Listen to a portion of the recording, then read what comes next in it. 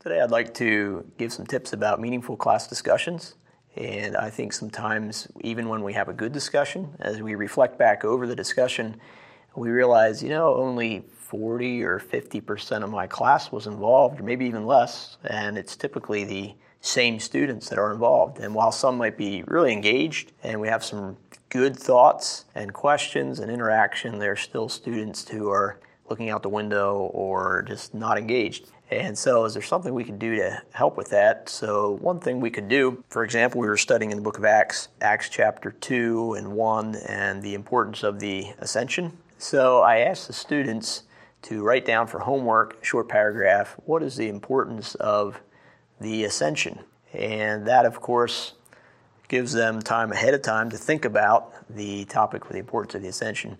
And then they come to class prepared, and they're quicker to get involved, hopefully, in discussion. And also, some students that need longer to think about a topic, or if they are not engaged, you can call on them knowing that they have something to answer because it's already there on their paper. Okay, take out the paragraph that you wrote, please, about the importance of the ascension.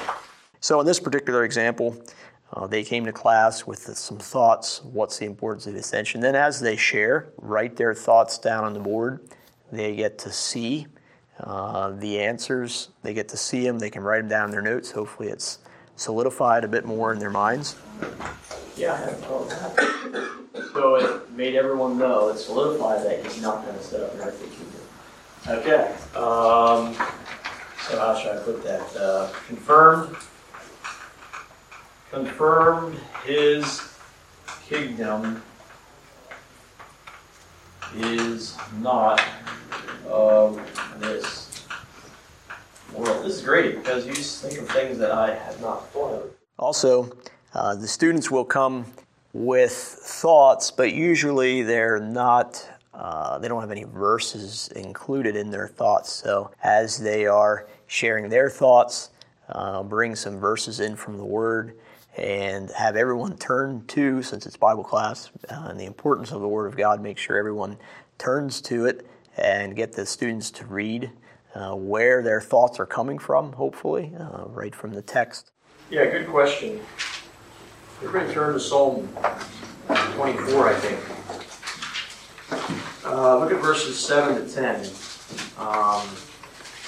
I've heard it explained already that Psalm 24, possibly, and I would need to do some more research to know where this thought process comes from. But some of the Psalms, well, most all the Psalms were meant to be, or all the Psalms were meant to be sung. And it's thought that some were antiphonal. One side says this, the other side says this.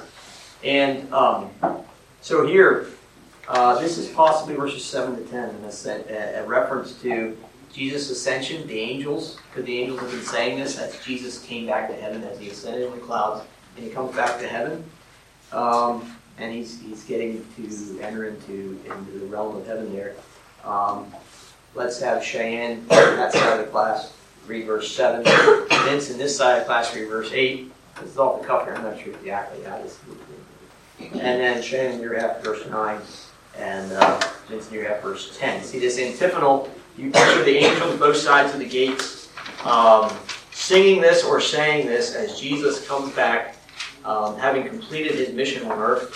What a scene that would have been if this would have taken place. So, Cheyenne, you're half the class. Start at verse 7. Go ahead. Lift up your heads, O ye gates, and be ye lift up, ye everlasting doors, and the King of glory shall come in. Who is this King of glory? The Lord strong and mighty, the Lord mighty in battle. Lift up your heads, O ye gates, even lift them up, ye everlasting doors, and the King of glory shall come in. Who is this King of glory? The Lord of hosts, he is the King of glory. Selah. Okay, very good. Also, at the end, make sure to summarize the students' thoughts and wrap it all up. Tell them what they should remember. Sometimes a lot of things get talked about in the discussion, and it comes to time for the test. Maybe they don't know exactly what they remember. We talked about this in class, but the thing you really wanted them to remember was kind of lost in all the other students' thoughts. So make sure you summarize it and highlight what you want to be sure that they remember. These verses center around a specific thing. Actually, it's totally fine. You had some really great thoughts, but this thing here that I'm thinking about is you didn't actually mention. So the 4 verses here, they each talk about these things. Let's read these and see if we can get an idea. So, volunteer to read chapter 2, verse 1, 1 John. And another thing you can do, possibly, is to see if you were successful in conveying what you wanted to convey before they leave. You could hand out some 3x5 cards and have them write down, what did you learn today? And see what they learned. See, did they learn something that you really didn't mean to convey at all? Or did they catch what you were looking for? Hopefully that will help with some more meaningful discussions and some more students involved in the discussions.